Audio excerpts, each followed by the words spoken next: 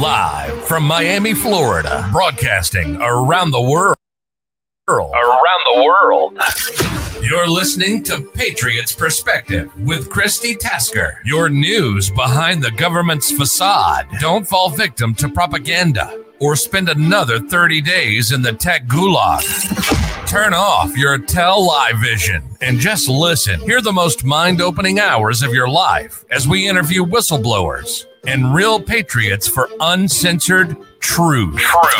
The Commie News Network and Fakebook cannot control the power of Jesus Christ. Therefore, they have no power over us. There aren't enough Vegas strippers to fake check what's coming. Put in your earphones and avoid the tech tyrants. Subscribe to patriotsperspective.com now and see the evidence and action items to help you take back your God-given rights, government, and expose Satan and his demons taking up residence in your community. Be sure to hit the like or rumble button and comment to tell us where you're holding the line. Hello, everyone, all you patriots out there. Happy Monday, December the 5th. I am here. I am not Christy, as you can see. Christy has not changed that much. But Christy has lost her voice. We had a very exciting week last week here in Miami with Art Basel, and we made the rounds starting on like Wednesday night to all the events, and she was without a voice come yesterday. So I want to welcome Penny L.A. Shepherd, who is going to be introducing our guest today. I am Pamela Davis Reeves. I am with Patriots Perspective and Transform U Group and Miami Freedom Foods and that kind of thing. But Penny L.A. Shepherd, take it away, girl. Goodness gracious, you're with everybody, as am I. Let me just go to the very beginning of my PowerPoint. Give me 1 second. Well, we'll be talking about a lot of different subjects. And I'm looking for my PowerPoint, and it just kind of disappeared. 1 second. And it's going to be one of those days, I can tell. Here we go. We have a guest, and I can't even announce him because he's in my PowerPoint. Why don't you talk a little bit about Basil? Here we go. Okay, 1 second. Okay, here we go. Ready to go. 1 second. I've got a bunch of windows open. Let me find you. Go back to you and find you. You're doing good, Penny. And I can't find you. 1 second. Christy's here with us on chat. She's the producer today on this end in Miami. Apparently. There we go. Oh, Okay. And now I lost my PowerPoint again. What is going on? I can either have you or my PowerPoint. 1 second. Let me go find it again. Something's going on today. Okay, it's either you or my PowerPoint. So okay, that's okay. I'm gonna start with PowerPoint. So today, my name is Penny L.A. Shepherd. I go by Agent X11, Hollywood Dark Journalist. I'm also a Dark Outpost executive producer, and I'll be joining Christy's Patriots Perspective as also an executive producer, but I'm not executively producing very well today. Our daily show on the Dark Outpost is 9 a.m. to 1 p.m. Central Standard Time, and we are going live tomorrow. David has been on vacation, and we were supposed to start today, but for all of our loyal visitors and Dark Outpost followers, we will be starting tomorrow. We go from Monday through Saturday from 9 a.m. to 1 p.m. Central Standard Time, 10 a.m. to 2 p.m. Eastern Standard Time. And again, we will be returning tomorrow, Tuesday, December 6, 2022, from 9 a.m. to 1 p.m. And some of the things that we're going to be talking about today are the Twitter files with Tucker Carlson. We'll also be talking about the Hunter Biden laptop bombshell, which is included in the Twitter files. And our guest today, which we're going to bring in, is Erick and Anna. I hope I say this name right. Tuite or Tuite. I have no idea how to say it. He'll tell us what it is. He bills himself out as technologically trafficked. He's a whistleblower on many different things. And one of the things that he was talking about, he said he knew Barry Croft Jr., who was involved in the kidnap of Michigan Governor Gretchen Whitmer. And he said that Barry Croft Jr., well, he didn't say this, but this is what the news said. Barry Croft Jr. and Adam Fox were also found guilty of conspiring to obtain a weapon of mass destruction, namely a bomb to blow up a bridge and stymie police if the kidnapping could be pulled off at Whitmer's vacation home. So for some reason, he says that the FBI contrived this. And can you bring him in while I try to find my way back to the Patriots perspective? Can you bring him in? We're working on it. I don't know why my thing is doing this. I have no idea. Here we go. There we go. Sorry about that. We're going to be having technical difficulties today, and I have no idea why my PowerPoint is not attaching to this presentation. But Erick, very pleased to have you. Can you introduce yourself and then tell us a little bit about this case, and then go into some of the other things that you wanted to talk about? Hi, my name is Erick Tuite. I did know Barry Croft. I was at a time I was in Ohio, living in Ohio because I was targeted. So, kind of little backstory. In 2016, I noticed a massive change happening around me at my place of work. Everywhere I went for my hobbies or walking my dog, I was being harassed by groups of people that seemed to be cartel. They were foreign nationals. And from what I could tell, basically terrorists and drug traffickers, human traffickers. And so I left Boise, Idaho. Well, I left Twin Falls, Idaho, went to Boise, Idaho, and it all started happening again. And along with a ton of electronic interference on whatever phone I had at the time. So I went from there and I moved to Oregon and got a job in Oregon as foreman of a company. And it was the same thing. I come to learn that the whole job offer in Oregon was actually like a setup. I went there to identify who was damaging the company from the inside. And because my boss trusted me, and I was able to identify who was causing damage in the hundreds of thousands of dollars. But during my time in Bend, Oregon, I was staying at a hotel, and the activity started happening again, where all these weird people on drugs and interfering and damaging my vehicle, breaking. Am I still on? Okay. Yes. Have a little buffering here and there. So, I went from Oregon because it got crazy there and went back to Boise, Idaho, and it all started happening again. So long story short, which I could elaborate on this like endlessly, to Washington. And I had a couple months of peace in Washington, took up a foreman position in a Washington shop, and then it all started happening. And this is where these what I call gang stalkers or community stalkers, community agents, were engaged in all sorts of highly illegal activities, gun running, moving large amounts of methamphetamine in front of me. It was a neighbor. They were in the shop that I was working at. I was poisoned. And so I went from there, and I learned from some people that were in the military while I was in Washington what was happening. And I was able to talk to a lady named Karen Melton Stewart and other people that I met on Facebook that were current and former military and intelligence operators. And they gave me some documents. One of the documents that I read was a 172-page document called Joint Publication 3-60.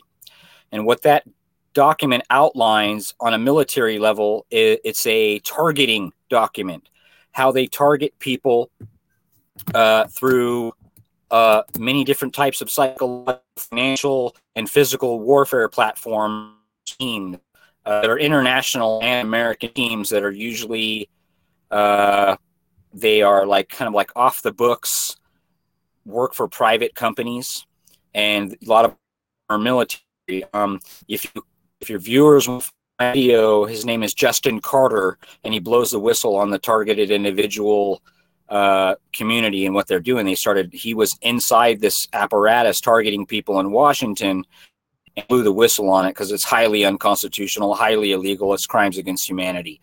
So I went from Washington and I was chased on the highway, and I have video footage of this, and multiple attempted murders, vehicular manslaughter attempts from Washington to back to Idaho. So I get back to Idaho and got an apartment. The whole apartment was a setup. The neighborhood criminals were in on it, and I was being broken. The vehicle was being damaged. My work was being smeared. People watching me in the streets and attempting to cause problems everywhere I went. There was no escape. And I had, touching up on the Twitter thing, during that time period, there was Antifa BLM on Twitter. And so they have a massive organization, in every state that they get people like me, they get their name, and they engage in all these stalking and harassment activities and financial destruction, theft, identity theft, it's nonstop.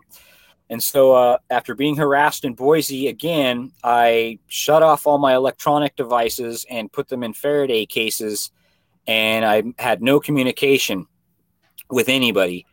And so, I have some of that right here. I don't know if you can see it, but this is Antifa. And this is just one of the smears they were using. And that's why, MAGA, I'm a patriot, stuff like that. And they tagged the FBI, and there was hundreds of these people on Twitter, hundreds of them organized in multiple states that were trying to tag the FBI and police against me. So, and I didn't know about this at this time yet. So I shut off all my electronic devices and went dark. And I went to the mountains for about a month. I came back from the mountains living off the grid.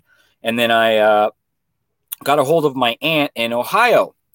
And so I drove across the country with no GPS, no electronic devices, and got to Ohio and moved in with my aunt and got a job that day. I'm a highly skilled worker. I do granite. I've been foreman of 5 shops across the country. I'm a master granite fabricator. And so I'm highly employable, which it becomes difficult even if you're highly skilled when you have a group of Antifa and community level agents that are paid informants through Fusion Centers and Fusion GPS and COINTELPRO. That's who they are. I've got video confirmation of this. I've identified hundreds of these people with video and pictures of their vehicles.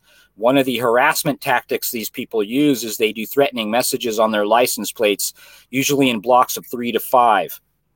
It'll just be like a statement like duck quick, explosion, or fog up ahead on a license plate, or you're too bright, you're too close, back-to-back license plates. And they're warning you that you're it's either a white hat operation, in my opinion, and a black hat operation. I think there's 2 sides to it because of it. And the thing is it's an MK Ultra program. It's a no-touch torture, where they interfere with you on every level, spiritually, economically, and then physically. So I get out to Ohio, and for the first time in 4 years, I was able to live a normal life and not be messed with. And that's because I went dark on electronics. And so I went about 7 months in Ohio, able to save money, able to make my vehicle payments and have savings and work a job every day without being smeared or messed with or attacked everywhere I went. And then it started happening again. And that's because I got on Facebook and I broke dark protocol basically. And I reached out into the Patriot community on Facebook and had about 5,000 friends. And at that time I met and started speaking with Barry Croft. And so, a couple times a week and pretty much every day, every couple times a week, I would speak with Barry on the phone or through Messenger. and we'd have group chats with different patriots and different events that were going on, and promoting like MAGA type stuff and speaker events. And Barry Croft was a very spiritual man. He was very Christian. He quoted the Bible. He loved the Constitution, our history of our country. He was a patriot through and through. And he started, calling me and complaining to me and telling advice back and forth between the two of us about different things happening in his life. Period. His wife became sick. I believe it was cancer, and they have 2 daughters. And very quickly, cancer took her from Barry, and she died. And he had his 2 daughters, and he was taking care of both of them. And I believe he was a trucker. Yeah, he was a trucker. He did trucker. So it was really difficult without having a wife at home and the kids to be fully employed. And so he stayed with his daughters and went to a lot of events and met a lot of people that were 3%ers or Lightfoot militia from Michigan, Ohio, West Virginia, Florida, Georgia, that whole area. And he was making his way up through the all the different militia groups that were all interconnected, because we all talked about, hey, this is happening over here. These red laws in Virginia are unconstitutional and treasonous, and there's corruption here. And we had a network of documents and information we were passing to each other about the corruption happening in our country. And so I tried to explain to Barry that the series of horrible events that kept happening everywhere he was because of COINTELPRO and Fusion GPS, and he was targeted. He was being set up. I warned him.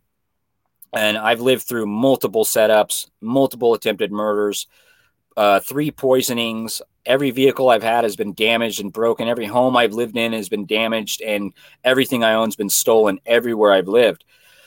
And I've had drugs planted in my hotel rooms where I come home from work, and it became a standard operating procedure that every time I came home for 5 years straight, that I searched my home, every square inch of it.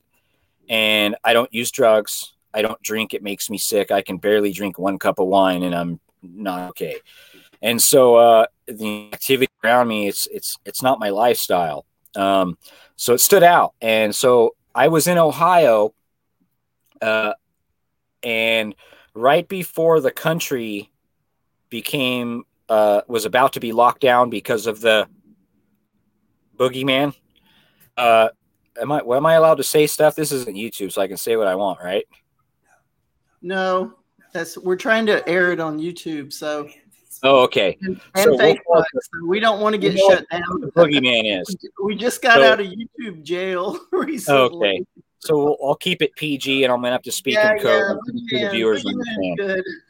So the boogeyman happened, and the country was about to go on lockdown, and I was paying attention to back channel stuff, and I knew that in Ohio I had about 3 days before they were going to lock down that area.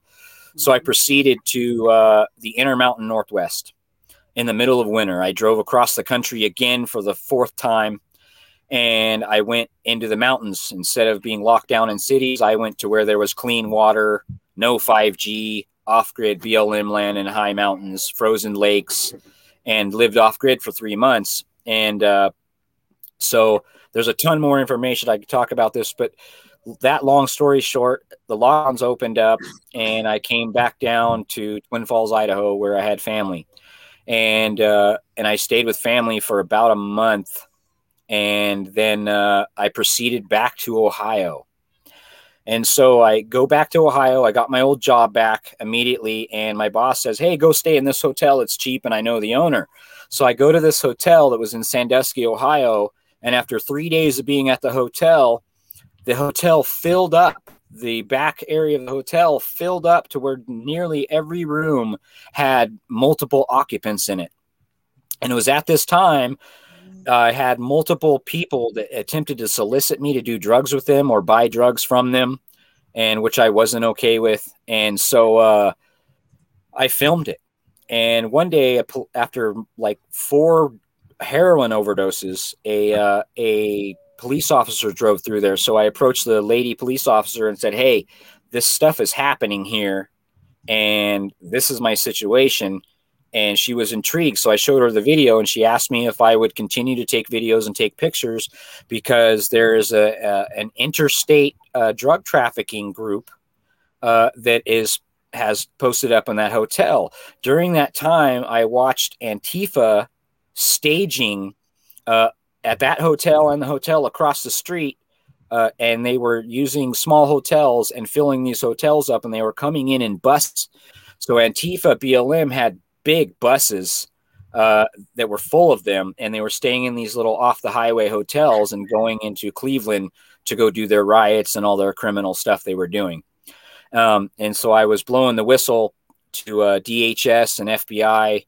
And at the same time that was happening, and all the heroin overdoses and trafficking was happening at the hotel, after I got there, I was being an informant for the Sandusky police.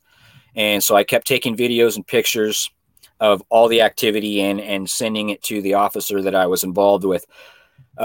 During that time, a police officer knocked on a door of a house I had not lived in for about 2 or 3 years. And this is when I found out that I guess I was involved in a hit and run and had dangerous military weapons, and was being tagged on Twitter by BLM and Antifa. So there was hundreds and hundreds of tags of people harassing me and smearing my name on Antifa, claiming that I'm dangerous, I should kill myself, I'm delusional, just the classic cancel culture and get you arrested for something you did. Did you just freeze? Yeah, I think so. Okay, so you just froze for a second there, Eric. You froze after cancel culture. The last thing that we heard was cancel culture. Okay, so Antifa and BLM have a massive organization, and they're using Twitter to correspond with FBI and law enforcement in Boise, Idaho, while I was currently involved as an informant with Sandusky police. And so they smeared me, saying I was involved in a hit and run. They knew my vehicle and my plates. They don't like my license plates. They say 2020 on them, and they're red, white, and blue. Anyway, so this officer showed up and was trying to basically kind of do like a red flag at an address that I didn't live at. For many years, I hadn't lived there. And my friends that did live there got a hold of me through a messenger and explained to me what they were looking for and why they were there, and had the officer's name. So I called the officer that was from Boise, Idaho, that went to Twin Falls, Idaho, to do a raid on the house that I didn't live at over falsified stuff that BLM and Twitter and Antifa had been blasting on Twitter. And so the hit and run, that was because I didn't live there. I wasn't involved in a hit and run, and nor did I have any military automatic weapons that they were claiming that I had. I participate in airsoft competitions. Dorky. Okay. Which is what? What is that? Yeah. So, airsoft players range from like 60-year-old, 70-year-old men to 8-year-old children. They're family events that are hosted out in the forest, out in the desert. They have indoor arenas. It's kind of like paintball. Oh, okay. But instead of paintballs, they're little plastic BBs, and the airsoft guns are replicas of military weapons. So you can have like the Terminator minigun, you could have the Glock, or you could have the AR or the M4A1 with a grenade launcher, and it has a little grenade launcher that really works. But they don't shoot bullets; they're plastic. I've never heard of that before. Me neither. It's good exercise. It's a good hobby, and it's a family sport. It's a sport. And so Antifa BLM, they didn't see that because they were targeting me. I had these airsoft guns around me quite often, and they would see me going in and out of my apartment or house, going to these places, and they would see me taking these military, gnarly, scary weapons.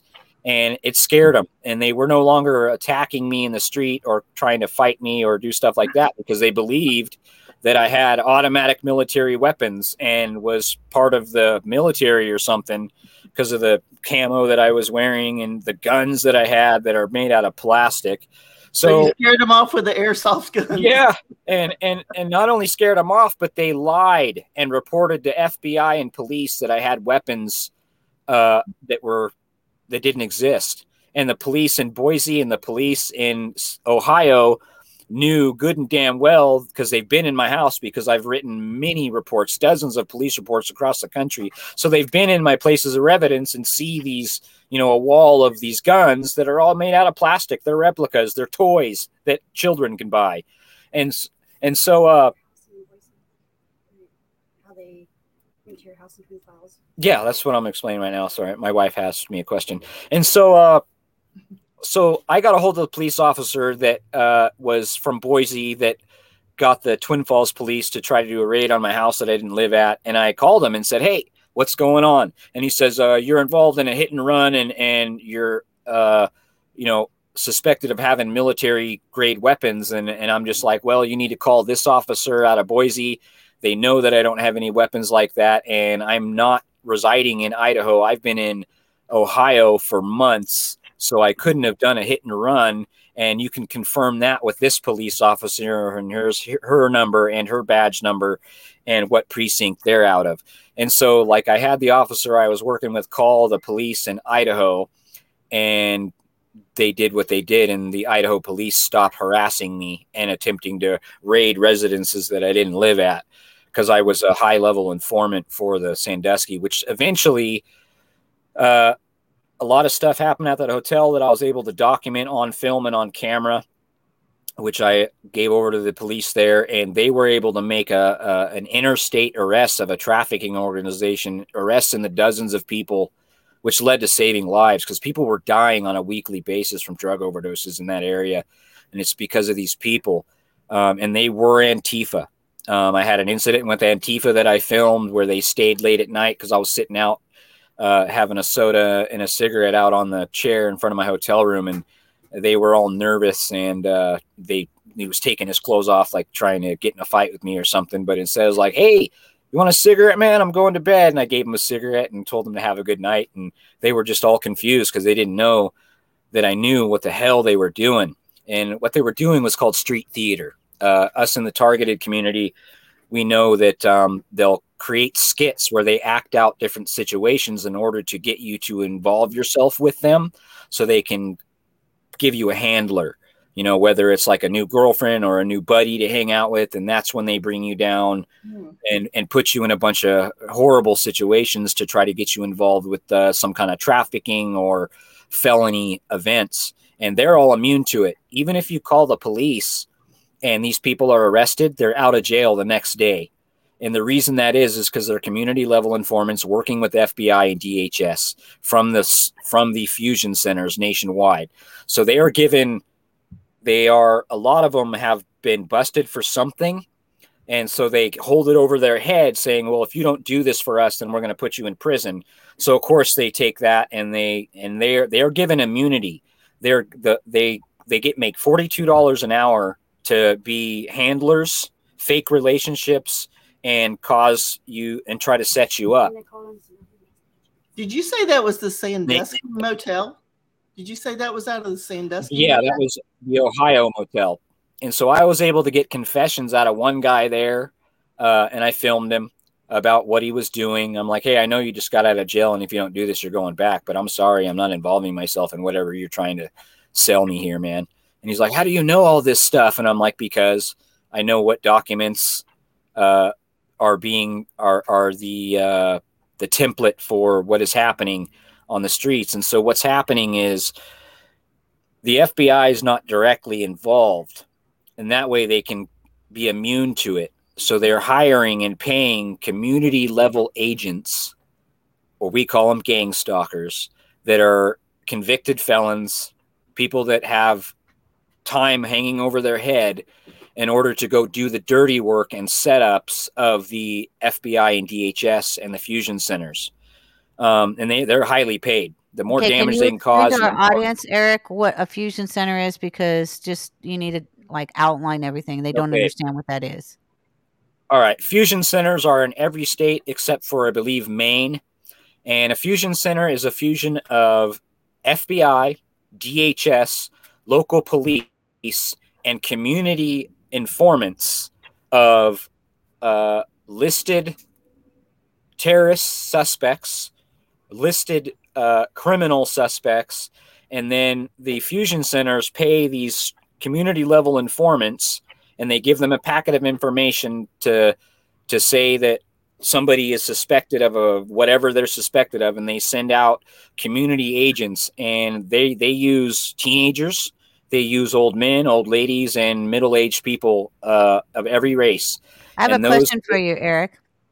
Now, since you were giving information to certain people within the policing force, and I know that the policing forces are infiltrated, do you think perhaps they were actually using you as an informant to then target other people who might have not been guilty, or you are certain that these people were malfeasance and that they were targeting you? It's just a question.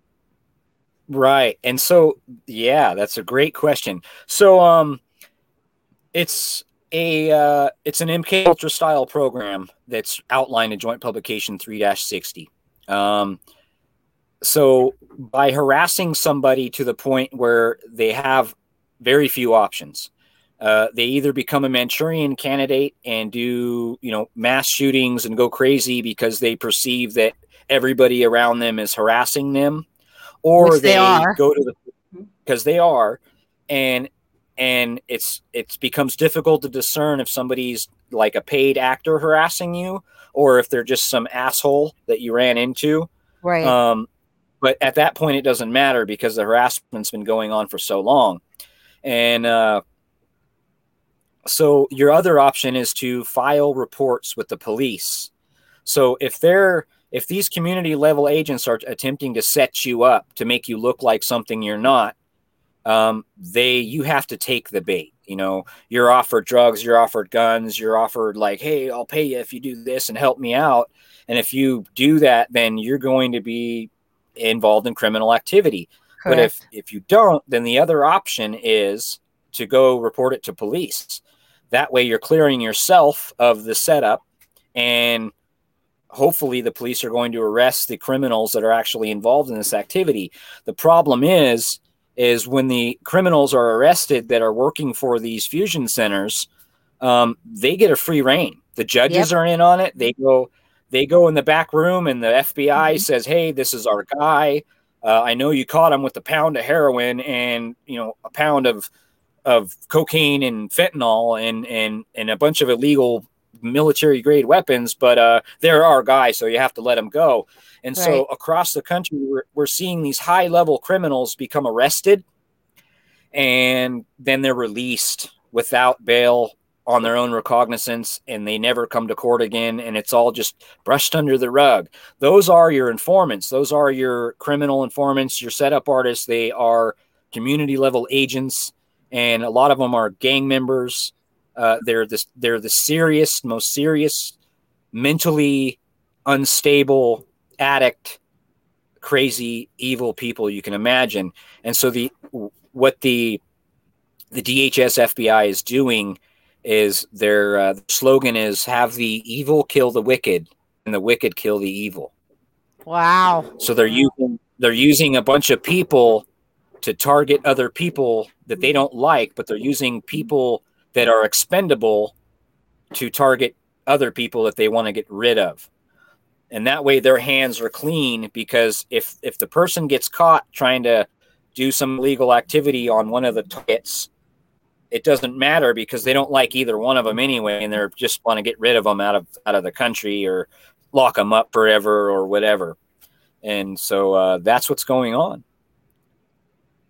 So I imagine when you don't take their bait, then you're in big trouble.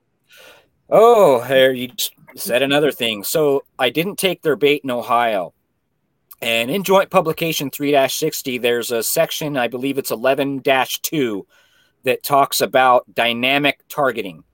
And so I went dark again. I came home from work and I went into my hotel room and I went standard operating procedure, went to search my room.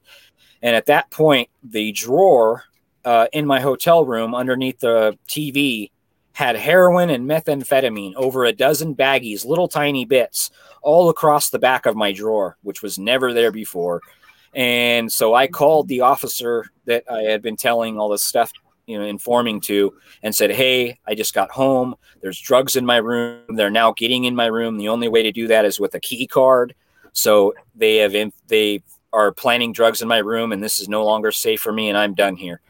And that's that. And so I took pictures of it and I sent it to the officer, and then I took all the stuff and I flushed it, and I grabbed all my stuff and packed up me and my little doggy, and I took off to Florida. And so my vehicle's warming up, and they locked the doors. They locked my dog in my vehicle. And so I called a locksmith, and he came in like 15 minutes, unlocked my rig. I had to pay him $100, and then I filled up my tank and I started driving. And so I'm in West Virginia after like 5 hours of driving or so from the Sandusky, Ohio area. And I noticed, because I know what's going on at this point, but I was being followed all the way from Sandusky on the different highways. I pulled a couple crazy Ivans, which is, where you do a big loop in a circle off a road and then get back on the highway to see if you can lose the people that are tailing you. And they caught up to me again on the highway. So between every major city, they were sending people out on the highway in groups of 5 to follow me and target me. And this is where something pretty cool happened. And I have some pictures of it and some videos. And an older couple came driving by me while I'm driving through West Virginia, and they both looked over at me and smiled and waved.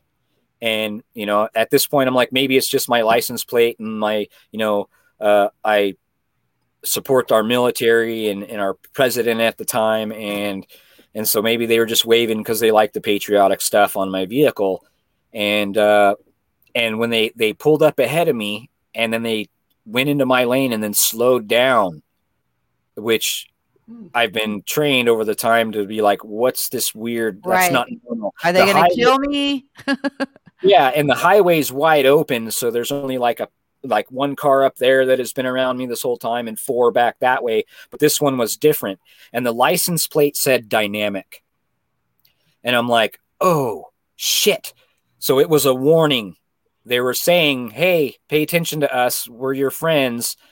You are dynamic right now. And dynamic means a short window of a target in order to kill the target because they have exposed or they are dangerous or something. And that goes back to your statement. When you don't do what they want, they get pissed. Oh, yeah, they do. I've been from Oregon to Washington, all the way across the country. I've been followed, and they circle your vehicle with a whole bunch of other vehicles and try to run you off the road.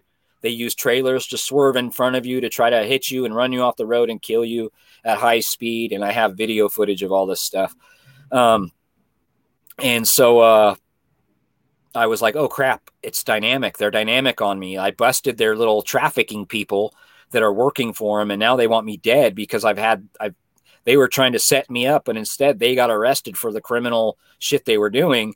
And now they're after me. So I had to keep my head on a swivel more than normal. And I drove through, and I was in, I believe, either North Carolina or Georgia, coming up on close to Florida, and the sun went down. And usually, like, one of the things that I learned is just don't drive at night, because that's when they get away with shit. And the sun went down, and I'm like, crap, it's like an hour to the next town where I can get a room or stop at a truck stop. And the same group of vehicles that had been following me through 3 states, West Virginia and like Kentucky or whatever, just through that down that way, they were there again. And so one got ahead of me, and it was the same vehicle that I recognized from 8 hours before. And I was just paying attention to my rear views as I was driving on cruise control. and one of the vehicles came from way back. I could tell it was coming from way back at a high rate of speed at well over 100 miles an hour. And it was an armored Chevy Tahoe. And I could tell it's armored because it sits lower, it's fatter, and it just, the body roll on those things is they don't body roll. And so this vehicle came as the other two vehicles were squeezing me in to make a pinch point.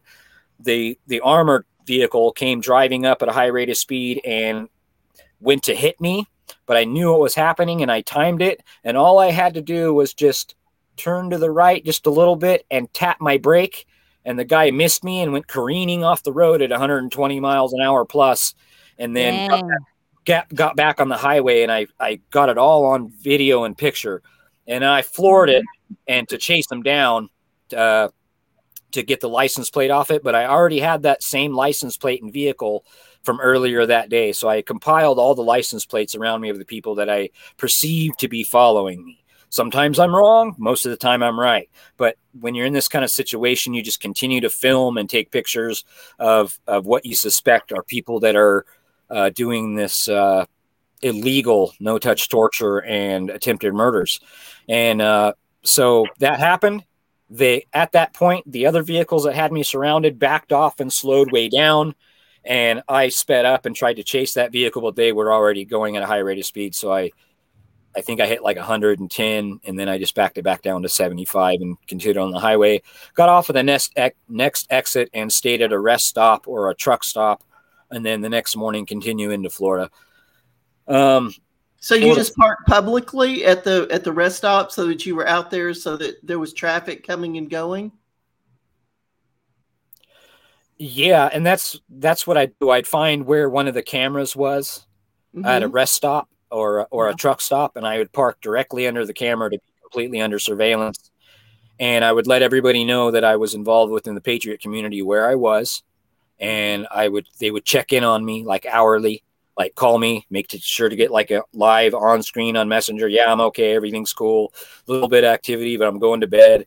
And, amongst the Patriot community, a lot of people know this shit's happening, but a lot of them don't know the technicalities of what is being employed by these community level agents and the FBI DHS against just regular American citizens. It's so vast and huge. They've spent millions and millions of dollars attempting to set me up, murder me, and destroy me financially, spiritually, emotionally. Why? Why so much? I was going to ask why. What's the purpose of it? I mean, do you know something? Yeah, I know. Yes, he knows a lot. Back to the Gretchen Whitmer case, you had alluded that these tactics were actually used on the one defendant that you had mentioned earlier, and said that he was actually that it's your belief that the FBI set him up for this. Can you elaborate on that? Yeah, I can elaborate on that. So everybody around that Whitmer case was, I think there was only 2 people that were actually the targets of the whole case.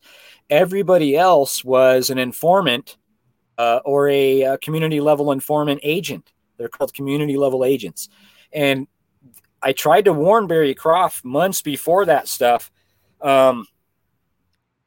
being set up and to watch out. Like if you go to a militia group meeting, which I've been to a bunch of them, and somebody shows up and they're like, hey, let's learn how to make bombs. Hey, I'm going to teach you how to weapons fully automatic. Hey, I've got these. I can these like that kind of shit. Like, wait a minute.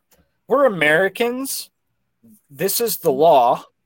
You have a federal tax stamp and you're cleared by FBI background check and you pay a $300. You can't own military grade automatic weapons.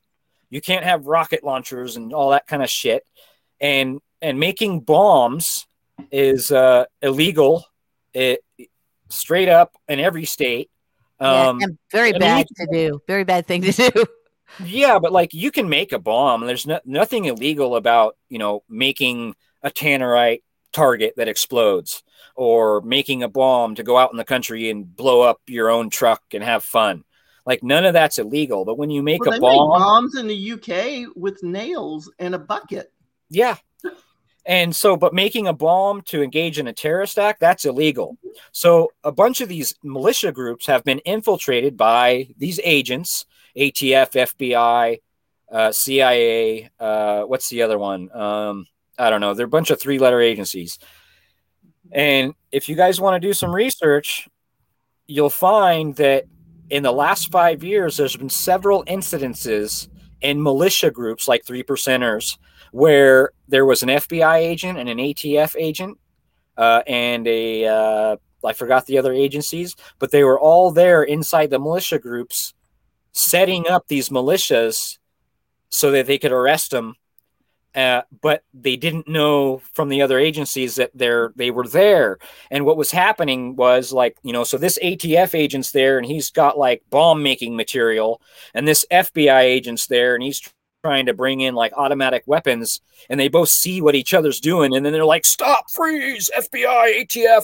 And all the militia guys already knew what was going on, because none of them engage in any illegal activities. If you engage in illegal activities inside like any 3%er group, we'll call the cops on you. We'll call the FBI on you, and we'll have your dumbass arrested, because we're not doing anything illegal. It's our constitutional right to be a militia. We don't want to engage in any illegal activity so that this type of shit can happen and we can all be smeared as MVE, militia violent extremists, according to DHS. So anyway, the ATF, FBI, and other agencies have been infiltrating the militia groups and attempting to set them up, and then catching each other and getting in shootouts where FBI and ATF agents were shooting each other and attempting to arrest each other while they've infiltrated and been attempting to set up these militia groups. So they're catching each other committing the crimes and getting in fucking shootouts. Sorry about the language. That's right. And it's incredible. From Colorado to Arizona to Virginia to Idaho, it's everywhere. So they've infiltrated patriots, people who love this country, that love God and love our Constitution, in order to destroy them and shut them out. And so all the militia groups across the country have gone dark. They're no longer on Facebook saying, hey, if you want to help your community. You think that was the purpose? Yes. There's definitely communication. No communication. So a lot of people it's a conspiracy so vast that it will escape our perception. And so when you have the border, you have, what is it, FTX, you have Ukraine, you have problems in the banks, problems in Congress and Senate, and the state corruption, defund the police, all this stuff that's like, no matter what your thing is. So if you like football, and football is your thing, there's all these problems happening in the football that grab your attention, and you're like, oh, this player and this team and this coach and blah, blah, blah. And you're all riled up because they're bad and they're doing stuff wrong, And then, so if you pay attention to what's happening in Congress or the Senate and you watch that, you're going to be all pissed off because the Democrats and the Republicans and, all this stuff is happening in Congress and Senate, and it's just horrible and it's unconstitutional and, and if you're involved in financial markets, oh, the housing market's crashing. Oh, the money, their banks are going dry and whatever, you know what I mean? Like, so no matter what your poison is, you will find your poison, through all of our media right now. So, you know what I'm saying? So like, if you're focused on the Senate, if you're focused on banking, if you're focused on the stock market, there's a bunch of bad shit constantly happening that's going to grab and hold your attention so that you don't research or see what's happening over there. What's really happening. Or what's happening over there. And so it's all compartmentalized, but it's happening all at the same time on every level, so that it escapes everybody's perception that it's all happening on purpose. Well, I got a message this morning from a guy that I know that lives in Alberta, Canada, which is supposedly the most free, in Canada. I'm not sure how free that is. And they're still discussing the bat that came out of the Wuhan market. Still. Yeah. Well, I mean, the COVID restrictions in China are still, 3 years later, they're still locked down and they're still fighting this. But America doesn't know that. They're not researching. No, they don't. And it is important to be able to research it, to extend your research purview. And it's difficult to do, but extend it to everything, anything that's happening in the world. It's a very important thing to not focus on one particular thing, which is why I do a lot of different. I'm now doing this show, and I'm doing the Dark Outpost, which I've been on the Dark Outpost for about a year now, but as executive producer since August. And the news is very important. So I scour the news all over for, world news, for news that you wouldn't actually maybe even look at.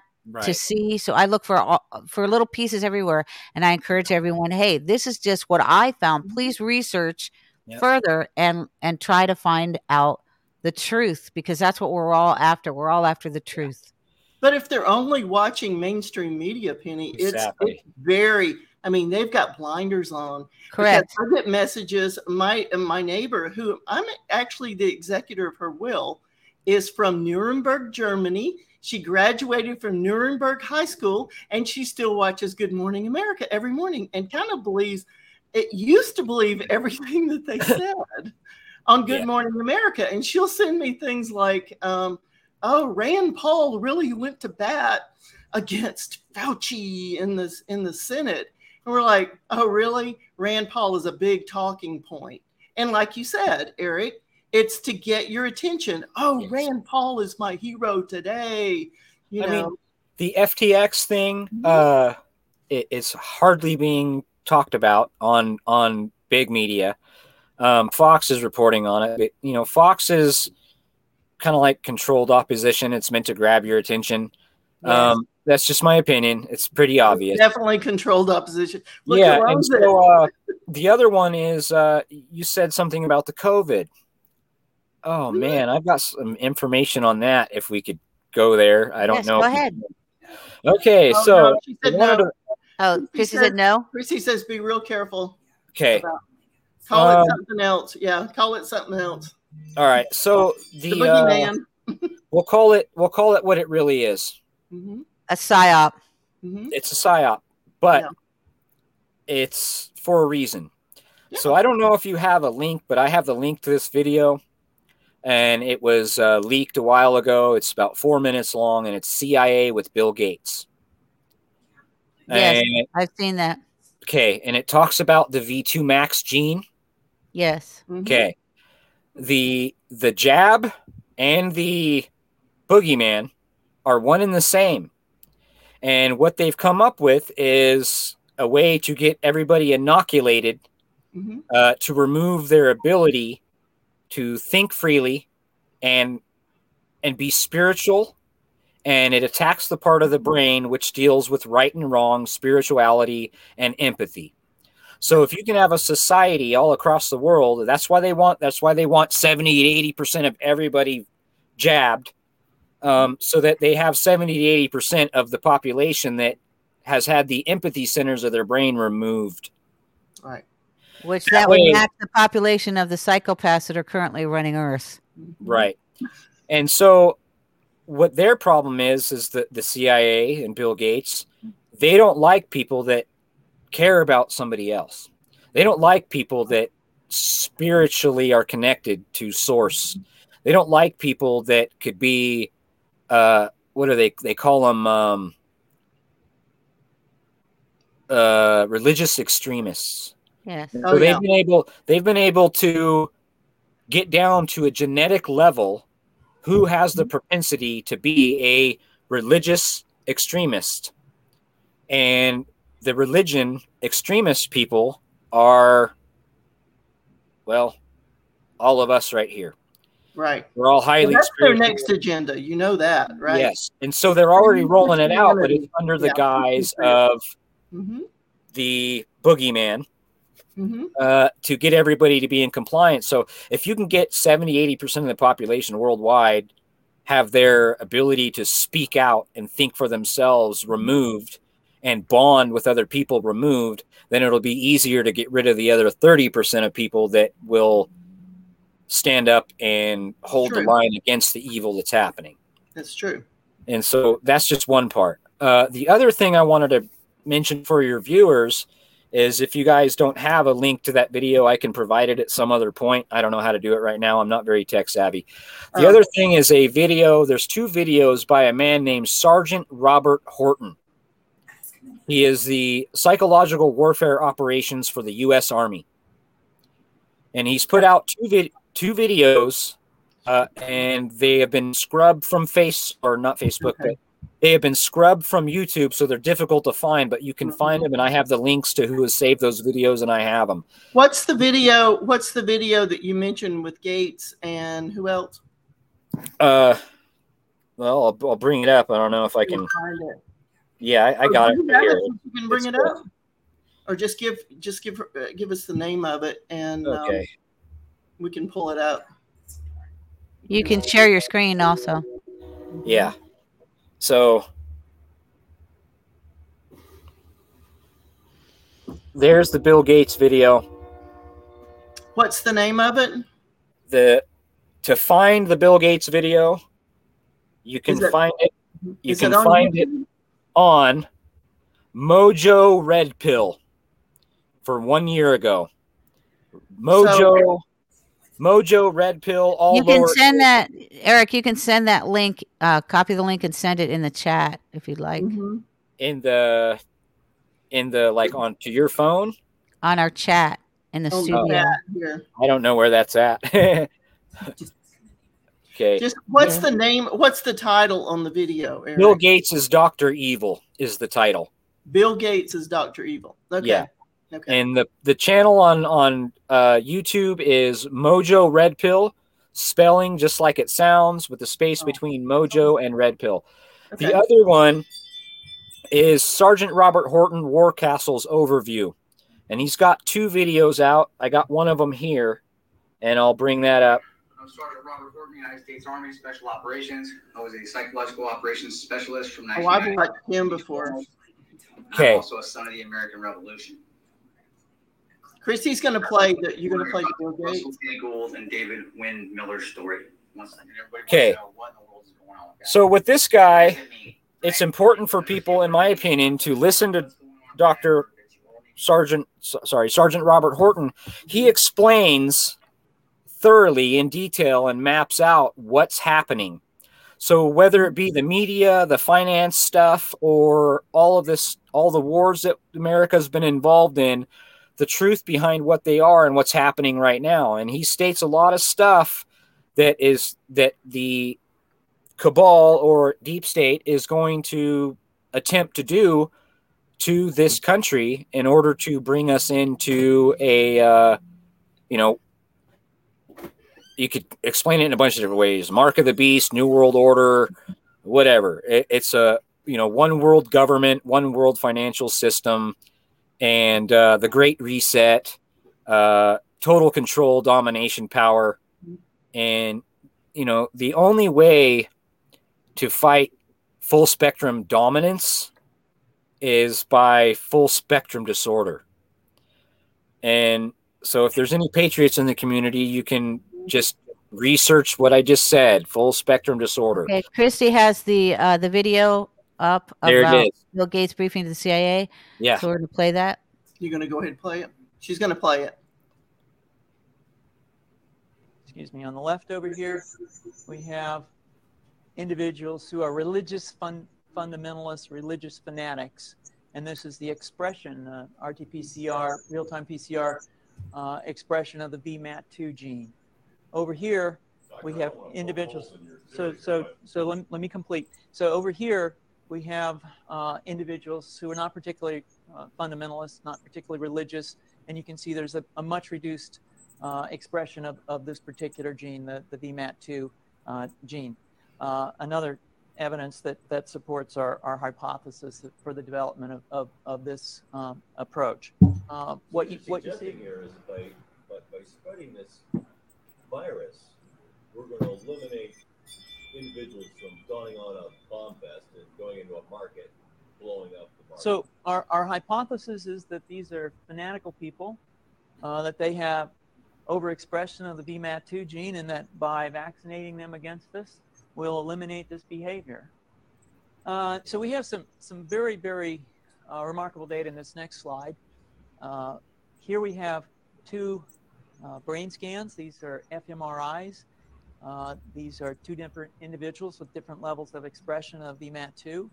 On top is an individual who's a religious fanatic, an individual, and we've repeated this numerous times, that has high levels of VMAT2. Now, this individual down here who had low levels of the VMAT2 gene, this individual would self-describe as not particularly religious. In each case, these individuals were read a religious text. This individual lit up the right middle frontal gyrus, shown here, and that's a part of the brain that's associated with theory of mind. It's a part of the brain that has to do with intents and beliefs and desires. In marked contrast, here's an individual who would not particularly self-describe as religious. And when they're read a religious text, what you see is that this part of the brain called the anterior insula lights up. This is a part of the brain that's associated with disgust or displeasure on hearing something. So you're suggesting I take a CT scan with me when I'm evaluating people to determine whether to put a bullet in their head? Well, what was that question? Data that I'm You're going to put a bullet in their head? Supports the concept that we're proposing. And I think that we would not propose to do CT scans or fMRIs on individuals out in the hinterlands of Afghanistan. The virus would immunize against this VMAT2 The virus. gene, and that would have the effect that you see here, which is it's just This is 413-205. And since when do viruses immunize? Effects in the Middle East. Bingo. It was 7 days before Hitler's birthday. So the present plan and the tests that we've done so far have used respiratory viruses such as flu or respiratory viruses. And, that's what COVID is. Satisfactory way to get the. So also one of the mind control things is that Snopes, those of you who know about Snopes and the credibility of Snopes, has discredited this video as fake. Of course. Yeah. So why does it say it's fake? It says in May of 2020, a video below supposedly showing Microsoft co-founder Bill Gates briefing the CIA about a mind-altering vaccine was circulated on social media. But the presenter in this footage is not Gates. Furthermore, this is a genuine presentation. It's not a genuine presentation. It's not a genuine presentation. See, there you go. To the CIA in 2005. This is a hoax video that was likely created for an uncompleted film project from director Ryan Harper called FunVax. The video has been circulating since 2011 under the assumption that it showed an authentic CIA briefing. Since then, a number of outlets examined and debunked this claim. Metabunk, for instance, noted that the brain scans displayed around the 45-second mark of the video were presented as if they were a religious brain and a non-religious brain from two different individuals. These scans, however, were actually taken from a 2010 study about a 43-year-old woman with a history of methamphetamine abuse. Yeah. Abuse. And the filmmaker simply took the original scan, added some red. My teleprompter failed. Red, yellow coloring. Yellow coloring, and then claimed it showed the brain scan of a religious person. So in other words, it's showing mind control. And so you can see. I'm just trying to. All in one. Right. What's that? All in one. Yeah. And we know that they are taking stuff down that they don't want us to see or want to spread because it goes against their agenda.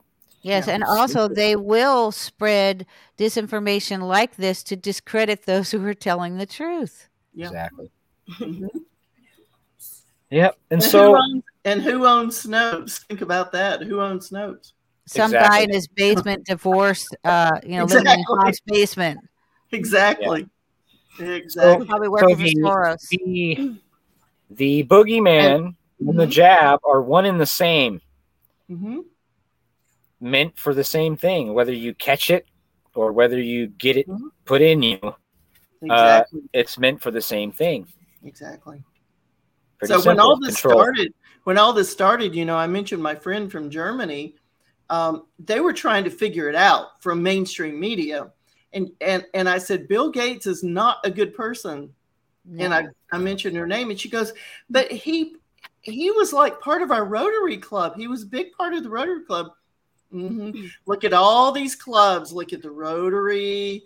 Look at Lions Club. Just look Well, at them apparently all. his wife didn't think he was a very good person either after Epstein's, after he, I think that was came all out with Epstein. I think that was all for the movies, Penny. Well, she did divorce him, so. Yeah, look at all the press that he got for that. True, but she did divorce him, so apparently she didn't think he was a good person either. Yeah, I'm not sure about her either. Him or her. I personally think that anyone that has that power base, and they had kind of a psyop thing right before this broke, which I researched in regards to the Gates organization. Mm-hmm. Yes, it was an event 212 or something like that. Do you remember I that? heard it was for financial reasons that they were able to divvy up the money other ways. I don't know. Maybe so. Could be like Erick said, it's another shiny object to take your eyes off of what's really happening. Exactly. And so it's like, if I can create a problem and everyone's having this problem, there's all this bad stuff happen, and then but nobody knows I created the problem, then I can step up and be like, I can solve it, I can fix it. And then everyone's like, yeah, help us. And then I'm like, I caused this problem. Now I look cool because I've solved the problem for everybody. And that's pretty much the basis of everything that's happening. Yeah, that was the event 201 at Johns Hopkins Center for Health and Security in partnership with the World Economic Forum and the Bill and Melinda Gates Foundation. They hosted event 201, which was a high-level pandemic exercise on October 18, 2019 in New York. New York, the exercise illustrated areas where public-private partnerships will be necessary during the response to a severe pandemic in order to diminish the large-scale economic and societal consequences. But the potential event was a COVID event. Okay. So when you do a test in scientific method, so maybe you take like a study of 100 people and you present a problem and you give it to them all. And if, 68.3% of 100 people, or let's say 68 out of 100 people react a certain way to certain stimulus, it's a good judge of, if you expand that to 1,000 people, you're going to have 700 people react the same way the 68 did. If you put that into 1 million, you're going to have 700,000 react a certain way to the stimulus, and have the 300,000 react adversely to it. So then you can explode that all the way through into like whole countries, and you can guide and push whole communities, whole countries to react to the stimulus that you provide them in order to acquire the outcome you desire. It's that simple. And that's what's explained in Joint Publication 3-60. It's simple scientific method.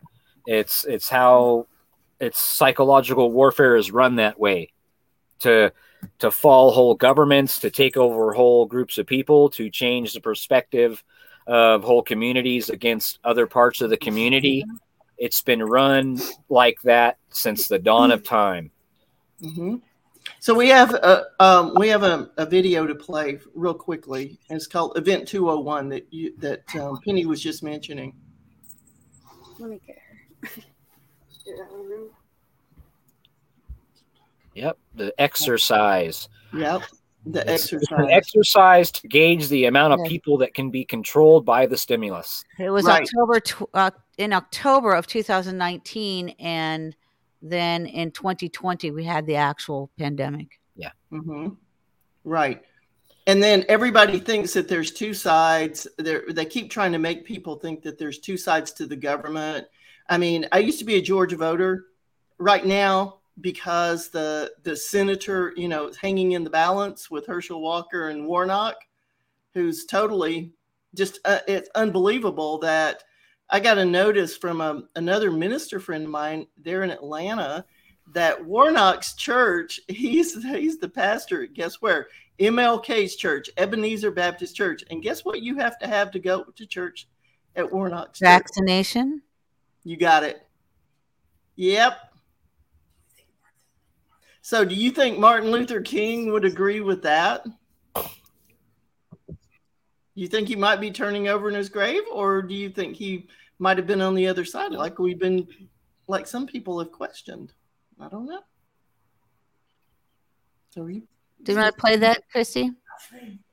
It's buffering. She said it's buffering. Okay. So we'll come back to it. So, you know, just filling in here. But anyway. Anna, pleased to see you. How are you? Anna, can you hear me? Yes. How are you? I'm good. Yeah, sorry I'm late. I had to get our baby to sleep, so. That's okay. Did you have anything that you wanted to say? That you wanted to address specifically? Well, I wanted to say that we met because of the targeting. Because I was targeted too in my own way. Like they do. Can you explain that? Can you explain how you guys met? We were in groups on Facebook for people that are targeted. What happened to you? How were you targeted? How were you targeted, Anna? My main thing was I was getting voice to skull used against me. And I think you know what that is, the voice of God weapon. My brother had it in him. It's horrible. It's one of the worst tortures. They call it no-touch torture. Yes. But yeah, I was getting that 24/7 for like 3.5 to 4 years. And then finally I started playing videos like one that I want to share with you. Yes. I'll send it to you now. I would play these in the background all day long because what it is the voices in your head, you know, like they put voices in your head, so it's hard to concentrate. And so I'd play these in the background and eventually they stopped. And I think that's because it was jumbling up their, what's called remote neural monitoring. Uh-huh. And they didn't like hearing the truth about what they're guilty of.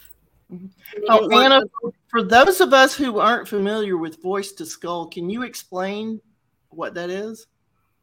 Do you want to explain it? So voice to skull technology was, it's a patented technology. It really exists.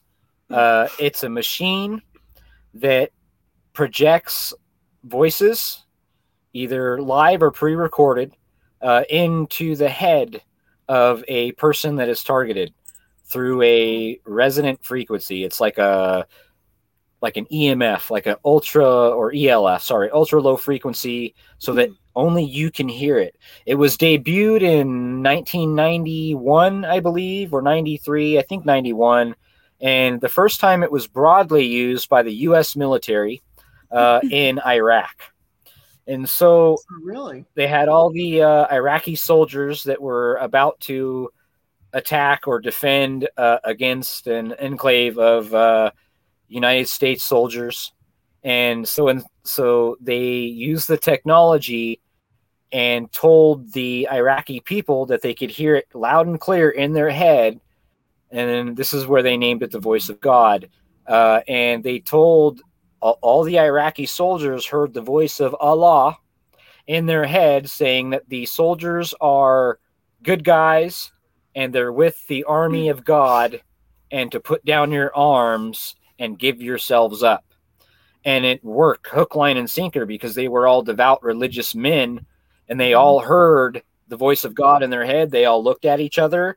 They all agreed that they heard Allah tell them to put down their guns, and the U.S. military problems and put them all in cuffs and detained them all. So what you sent me was Gangster War Security Industry Specialist. Tell us all. Yes. Okay, let me just play that real quick. Well, it's an hour long. Yeah. Well, how much do you want me to play of it? Shall I play just a little bit? You can play the first little bit. Okay. Maybe first 2 minutes or so. All right. Justin Carter. I'm a security industry specialist who worked for a private security company in Seattle, Washington. I am no longer employed by this company. I chose to leave because I could no longer in good conscience work for a corrupt company that is involved in a highly illegal federal program that is blatantly violating the constitutional rights of American citizens on a daily basis. My company had a contract with one of the largest, most powerful corporations in America that is headquartered in Seattle, Washington. During my time as a security specialist, I became aware of a massive social engineering program taking place in America today.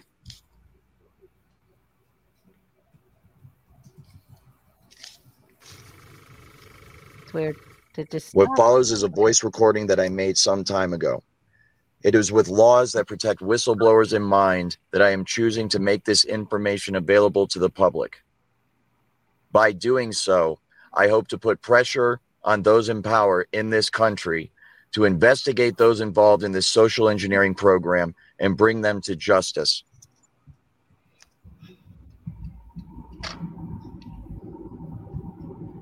This social engineering program involves the federal government of the United States of America, the intelligence agencies of the United States of America, private security contractors, some of the largest corporations in America, local and state police, and social programs within the inner cities of America.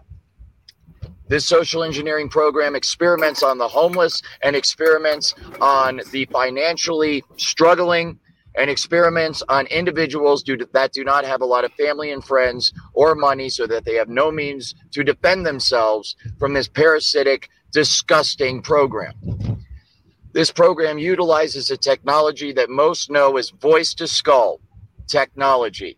It is an electromagnetic frequency machine, an electromagnetic frequency technology that utilizes radio frequency signals, microwave auditory effect to induce sound within the cranial cavity of the target. This makes the individual believe that they are hearing sounds and voices that are coming from within their own head, when in fact they are being beamed into their head via this technology. This technology is also used to manipulate the emotions of the individual. This technology manipulates the electrical signals in the brain, thus controlling thoughts and feelings and emotions and sensations throughout the body. It works by rewiring the brain by creating new neural pathways and destroying existing neural pathways. Thus, this literally changes the way a person thinks and thus behaves. It is used to control muscle movement. This technology can also be used to control the muscle movement of the target. It can take over one's hands or feet while driving and make you press on the accelerator or press on the brake or turn. This can be used to cause accidents. It can also be used to prevent accidents from happening. This technology can also tap into the optical nerve of the target and the auditory system of the target, so that those monitoring the target can see what the target is seeing and hear what the target is hearing. This information is then downloaded and stored on a computer in a highly secure, classified site on servers that are guarded by some of the tightest security in the world. This results in the individual's entire day, everything they see, everything they hear, everything they experiment, everything they experience, and everything they feel being recorded till the end of time. Thoughts on this? Wow. And this is Justin Carter. I couldn't help think of Aaron Carter, who just That's was found interesting too, because dead. Aaron Carter talked about gang stalkers. Yes, he did. I speak about the music industry because I was in in the military industrial entertainment complex for half a century. I'm 64. I was in it for 50 some odd years. Okay. And my brother had voiced the skull in him. The project that I found out about myself was it's MK Ultra Project Genesis Subproject Eve, which is a cloning project. And my family is actually Joseph Mengele, Hitler's scientist. And I was born in Hollywood, Florida. So does it come through music, Penny? I don't really what know it is how it's actually there are many methodologies. One was a chip, which is actually the antiquated version of it, which my brother had because they sent the NSA to stomp on his face when he was doing research for a book that he wrote, which actually turned into a screenplay called The Whistleblower about Bush, the Vatican, and My Evil Family. They sent the NSA to crush his face. He went into surgery. They had to reform his face. When at that time they put voice to skull in him. Yeah, And they do it. They implant people with RFID chips, I believe, when you go to the hospital. Yep, good reason not to go to the hospital, right? Yeah, and the dentist, which I call the killing fields these days. Yes, correct. And so with my brother, when they murdered him on a high satanic holiday in Mission Beach in California, I didn't get his body back. And I believe I didn't get his body back because they made shoes out of him, red shoes. And they also retrieved their mechanisms, which were implanted in him. Wow. Wow. Well, Christy had mentioned the other day, having the dog implanted with a chip, and she was afraid it was going to hurt him. But then she said that it was so tiny that it goes through the needle. I mean, it could go. Yes, it goes through a small gauge needle. So the military has been using these. I am 64 and I was implanted when I was a child for the MK Ultra project. So, my friend Chet Swift, who was murdered on our ranch, said that that he was implanted, he was in the military from 73 to 93. He was a U.S. sniper and ran cadaver dogs and worked with the DEA at the same time. He had said that he left his chip, he cut it out of the back of his neck and left it on the fields in Vietnam. He said that Kissinger had asked him to retrieve the bodies of 26 U.S. soldiers because they had been acquired and they were retrieving our technology. That's in the 70s. Yeah. Yep. Wow. And the thing is, you can't go to regular doctors and have them look for these because they're in on this stuff.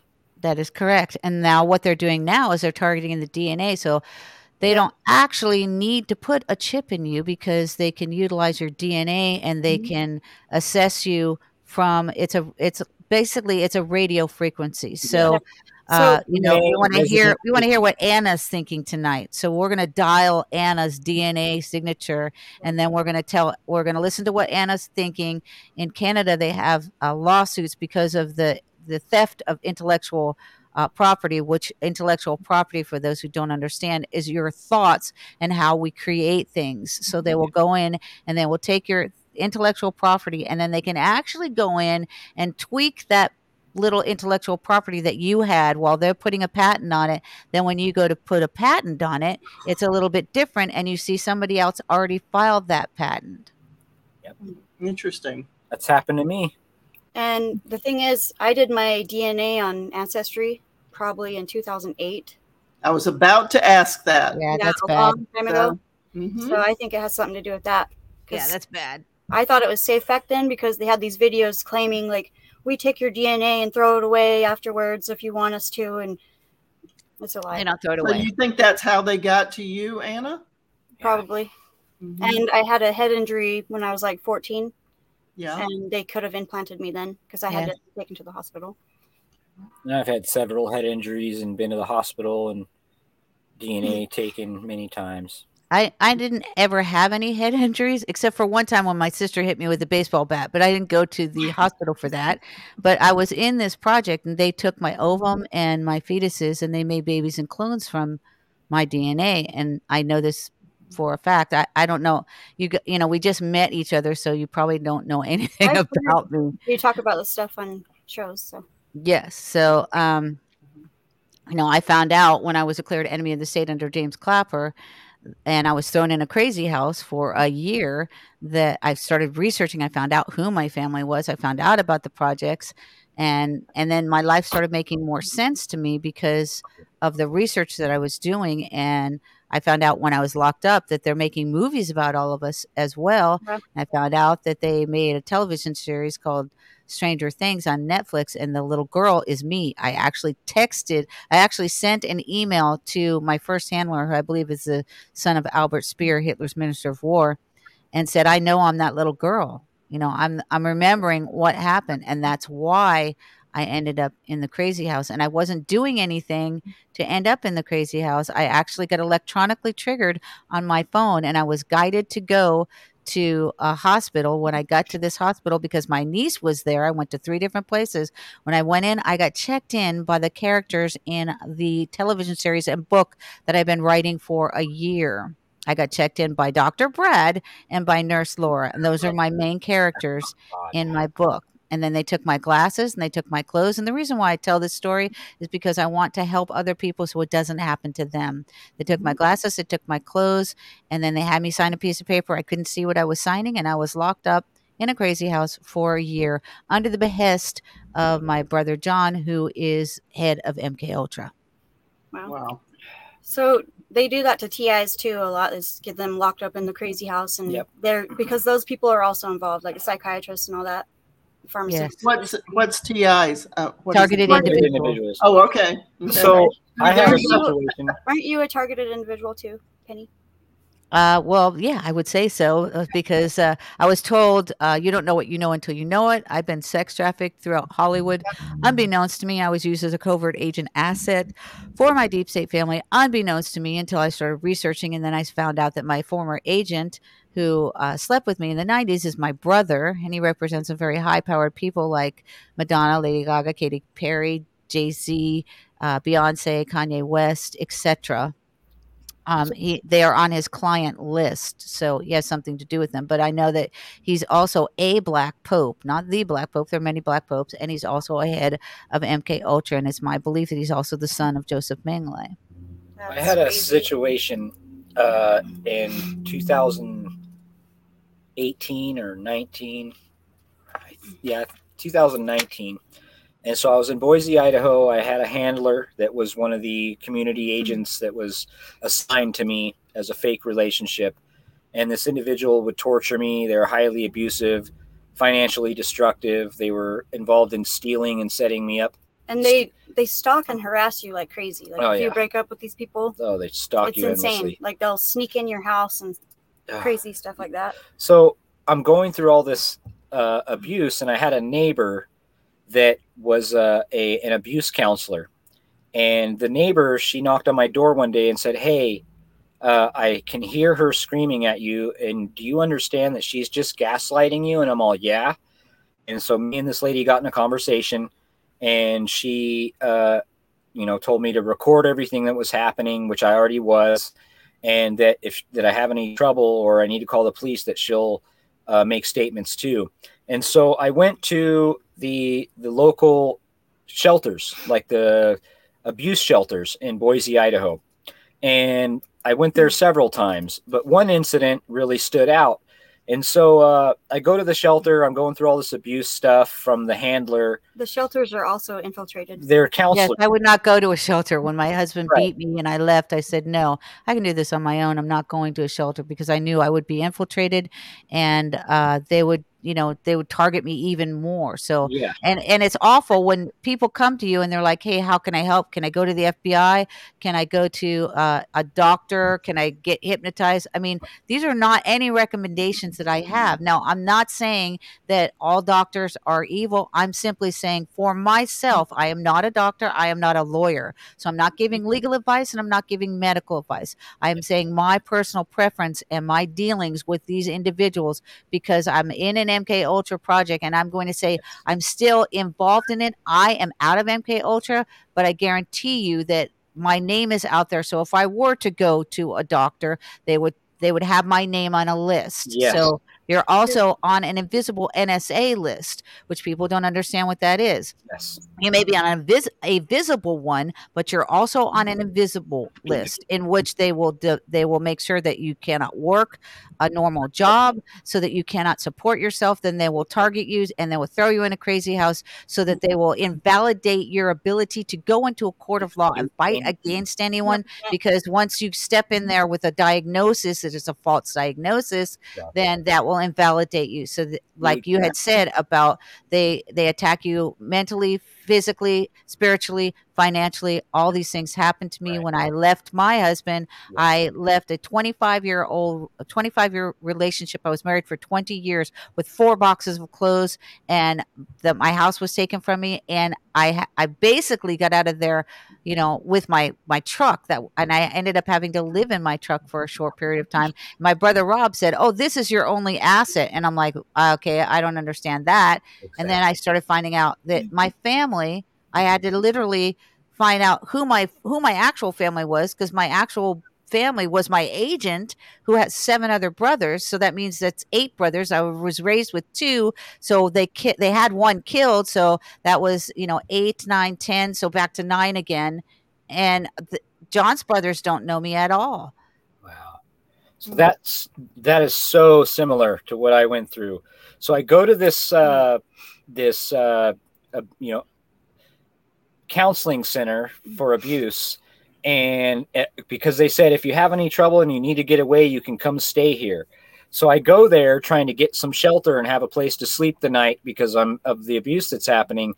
And I talk to this counselor lady, and she keeps attempting to say that, I'm manifesting it, or I'm making it up, or that I'm delusional in some manner.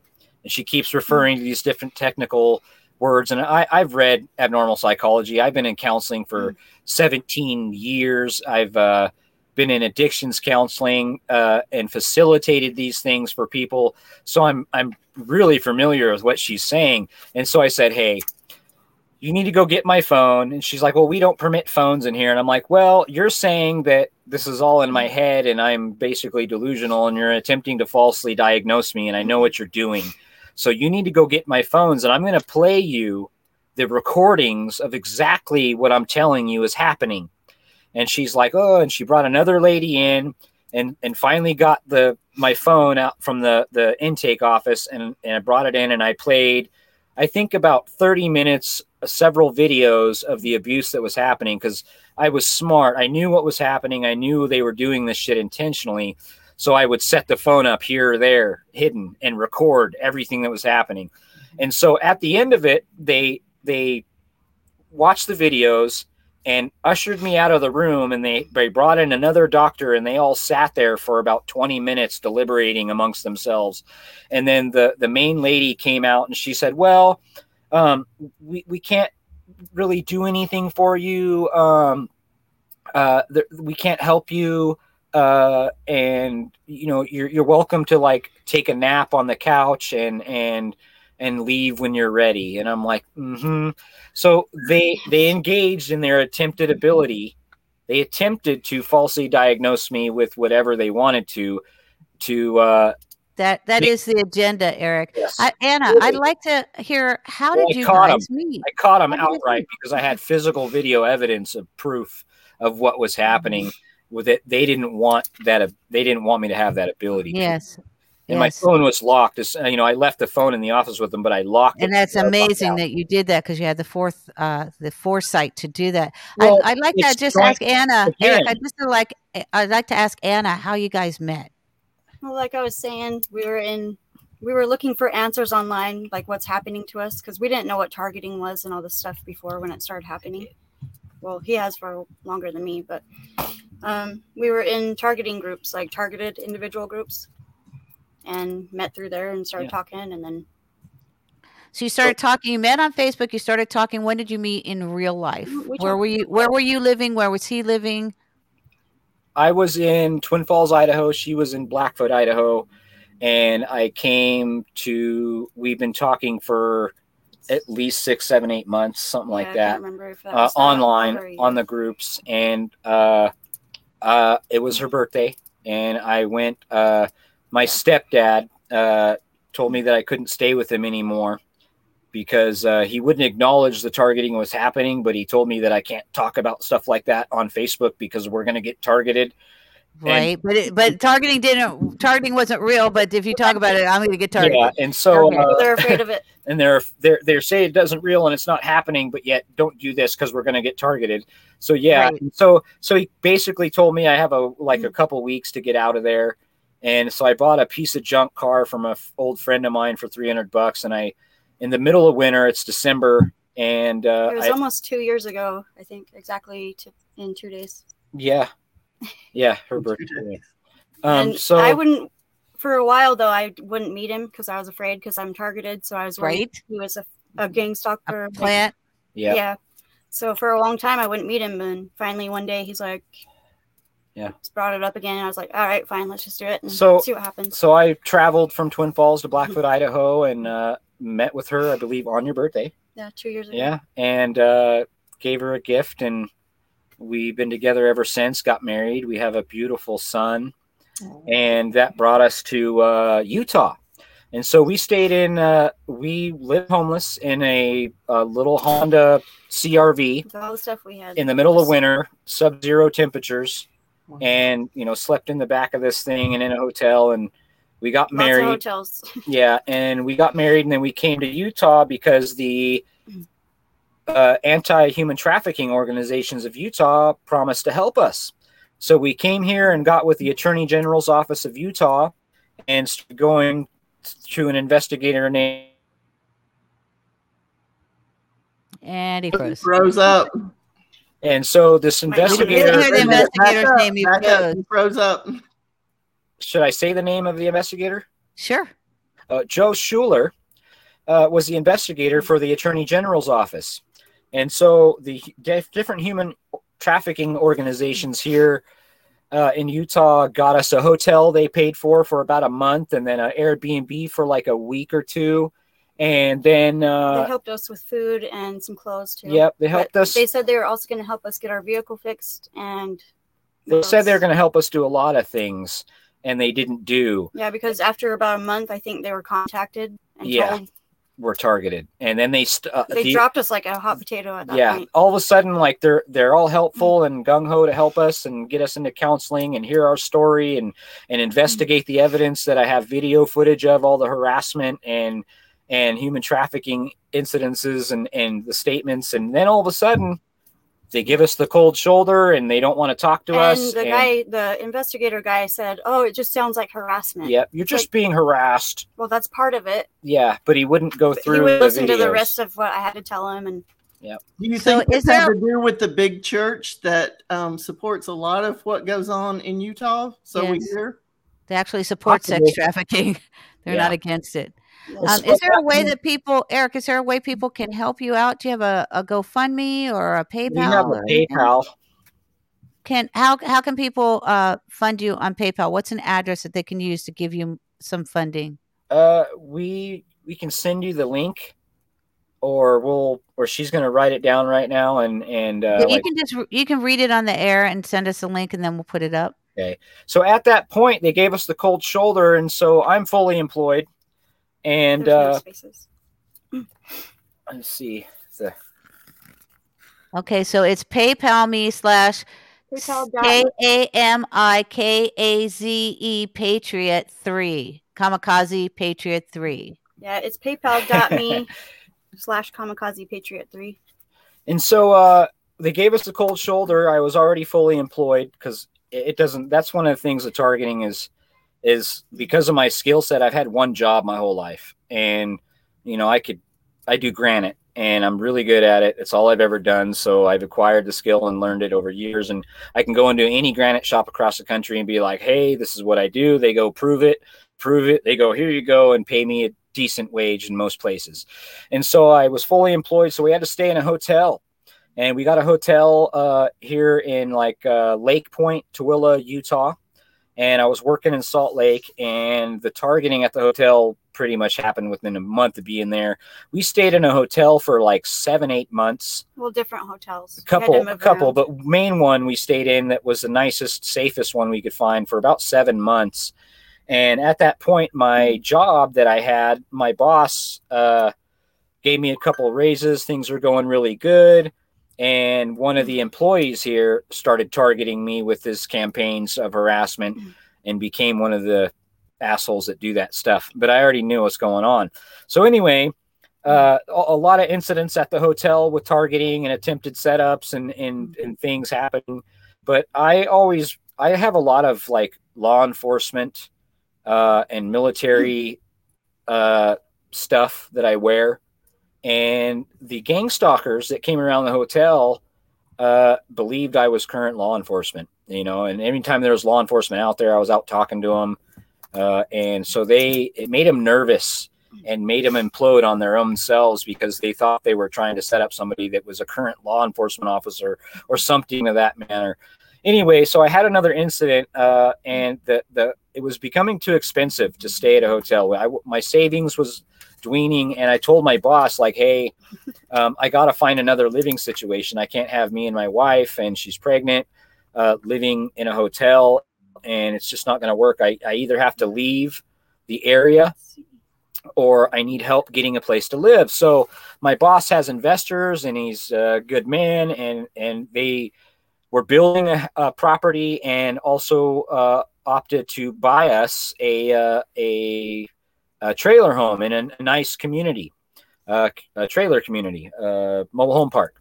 And so they went to go buy this mobile home, and the mobile home, what's it called? The manager of the mobile home park wanted to know who was going to be living in the mobile home.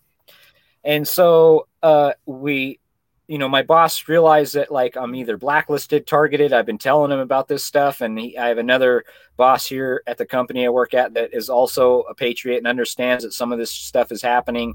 They don't know the depth of it as I do, but I'm trying to explain it and show them, well, the community, the mobile home community lady wanted to know who was going to be living in this place because she found out that it wasn't them, the people that were purchasing it, that were going to be living there. And so they tried to say that they don't allow subletting, which is not true because half the community is subletting. You know, they rent the place from somebody who owns it, and that's subletting. So first they came up with subletting is not allowed, and they wanted to know the background. They wanted to know my wife's information and my information. So I gave them my wife's information first, and they ran their little BlackRock ESG background check on her.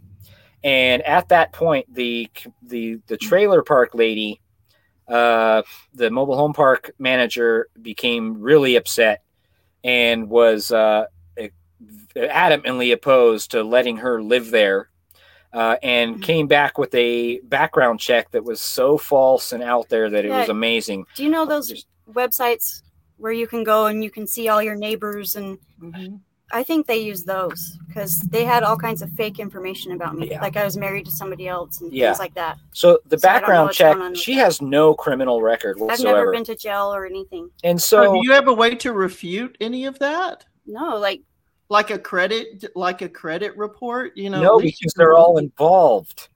And so, like, other than like proof documentation to go and refute these credit issues and background check issues, there's nothing you can do at the time. And the property management people don't give two poops about it. They see what they see on their screen, or they get printed out, and that's what they believe.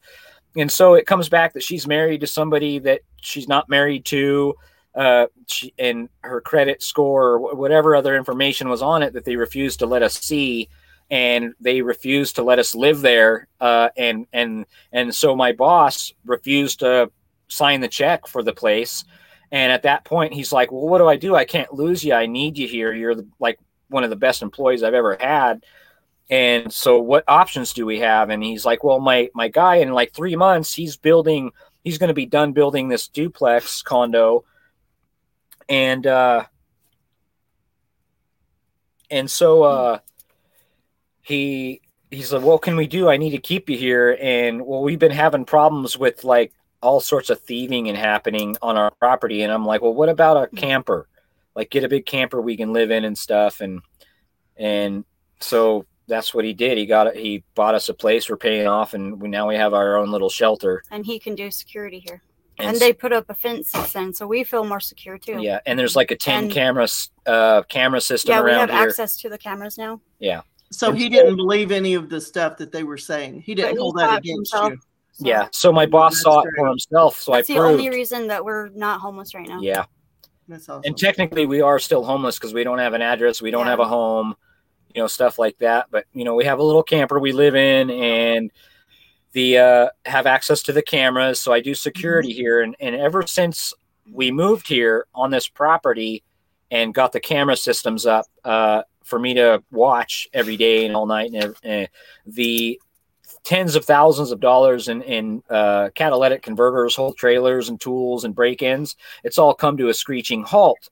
But one of the employees here has become rather aggressive and upset at me through this whole period. And there's been some incidences, and we clearly understand now that he's working with an outside entity in an attempt to harass me, to provoke me into a violent situation or some other thing, in order to either get us removed from the property or set me up in some kind of legal problem.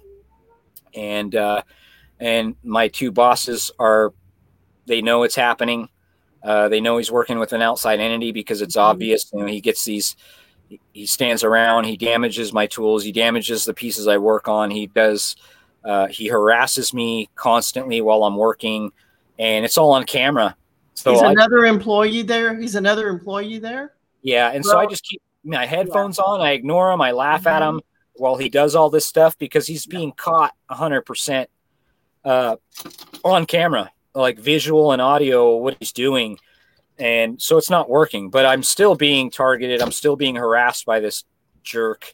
I used to work security. Huh? Can you post some of the video, or is that their property? I don't know. It's on a ring system, so it's on their security camera. I actually understand that because I worked for security. But if any incident happened, guess where we'd look first?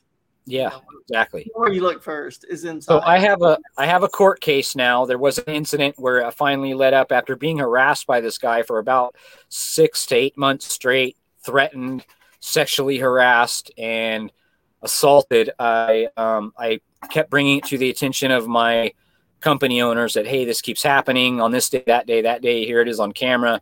And one time he finally, he threatened me, told me I need to shut my mouth. He said he's going to kill me. And so I defended myself. And he did all these threats to me. And then he went to his locker. I believe that he had some kind of weapon or something. So I stopped him physically from entering his locker. And like a day or so later, he called the police, and I got a court case I'm currently in the middle of, which every time I go to court, it's all video court.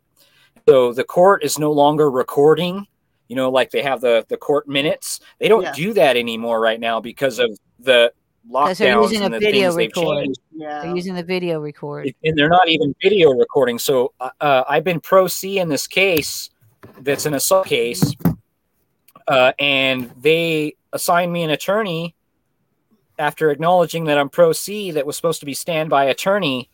And he has been deliberating on my behalf and working with the prosecutor and the judge behind a closed screen without me there multiple times. And I've recorded every one of them on my own device. And I finally got the judge to acknowledge that, hey, I am pro se. Why is this guy deliberating for me or talking on my behalf at all? And so the judge it must have been an oversight after they've attempted to coerce me, after they've lied about what they saying that I did, and lied about evidence they have. And so they've been lying, attempting me to get to plead guilty to an assault so this guy can get his citizenship. So if he becomes a victim of an assault, he can get a citizenship, and they know that he's an illegal. They acknowledge he's an illegal, and they are doing everything they can to not have a jury trial.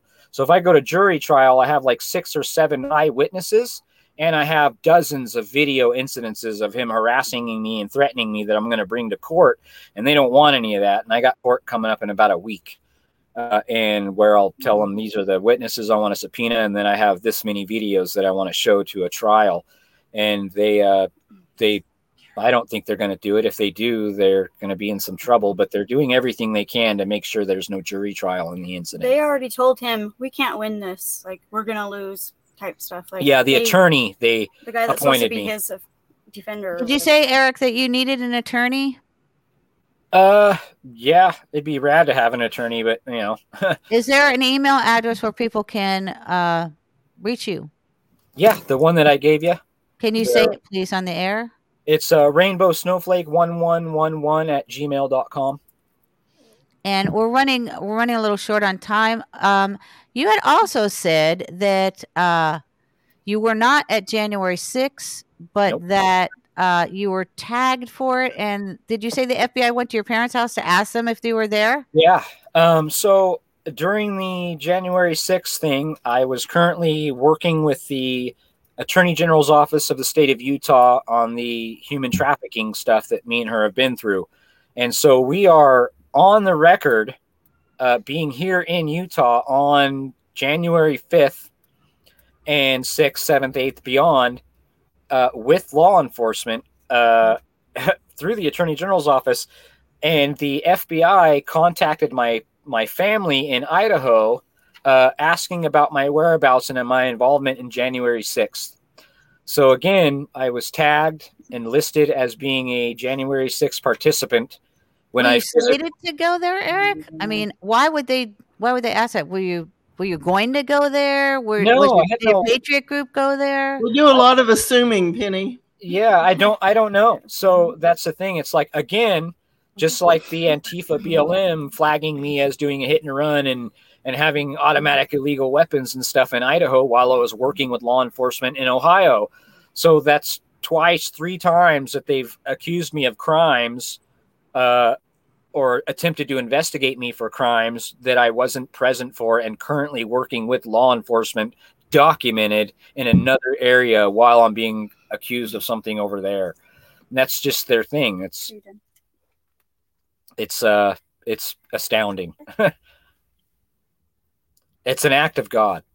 It is an act of God. If I wasn't working with law enforcement in Ohio or wasn't working with law enforcement here in Utah during these times where I'm being accused of things, I would probably be in jail with no defense other than me saying I wasn't there.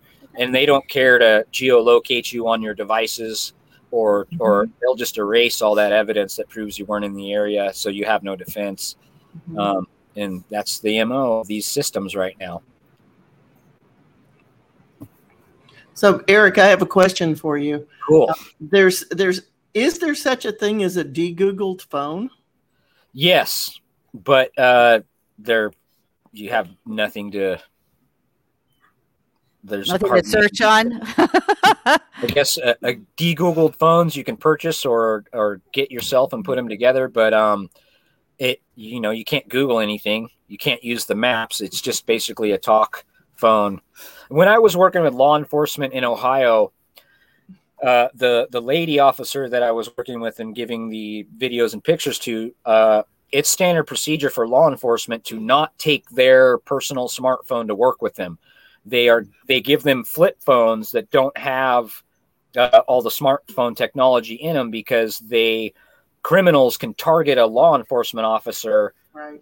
Because of their smartphone. They have the technology to do it. The Antifa BLM are hackers, and they can hack and track police officers so that they can commit crimes. And so they use the flip phones. And the flip phones don't have the technology to accept a video from a smartphone.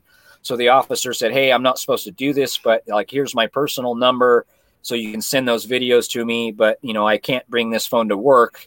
And get messages from you on it or get real-time video from you because I can't have a smartphone on me at work because criminals can track me. And so, when I get off work or I get back to the precinct, I'll be able to pick up the phone and see what you sent me. But in the meantime, you send the videos to this phone, but if you need to communicate immediately and just send regular pictures, you can do it to my flip phone. And so that the police know that these criminals can track and hack their phones and target them because of their phones. So, yeah. Well, Eric and Anna, I'd like to thank you so very much for your time, for coming on the show on Patriots Perspective. I will be contacting you further for appearances on the Dark Outpost as well. I thank you for sharing your voice and for informing us of many of the things that you and I and Pamela and Christy know are happening, but you're actually confirming it for us. Yeah. And I will be in touch with you for future shows, and give that baby a big kiss. His name is Atlas. Yep. Oh, love the name. And Atlas is 8 months old.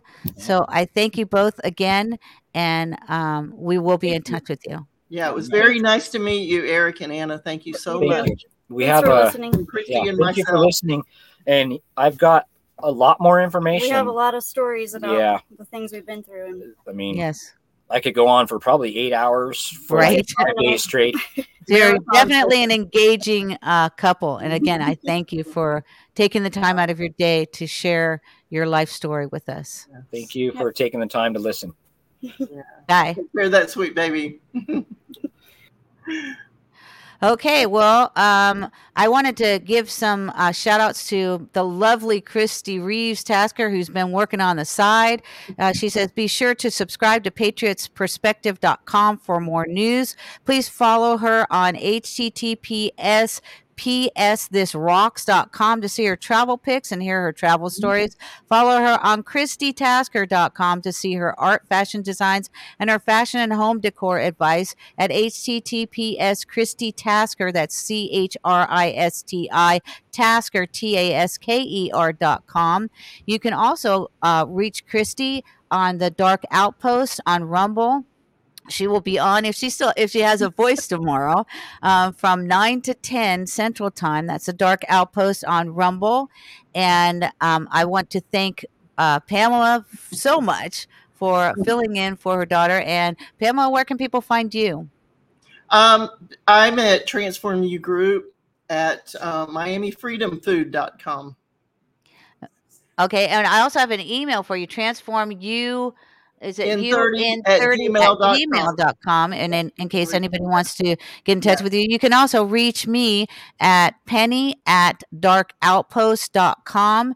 And Christy and I are talking about doing a drive, an evening drive show once a week.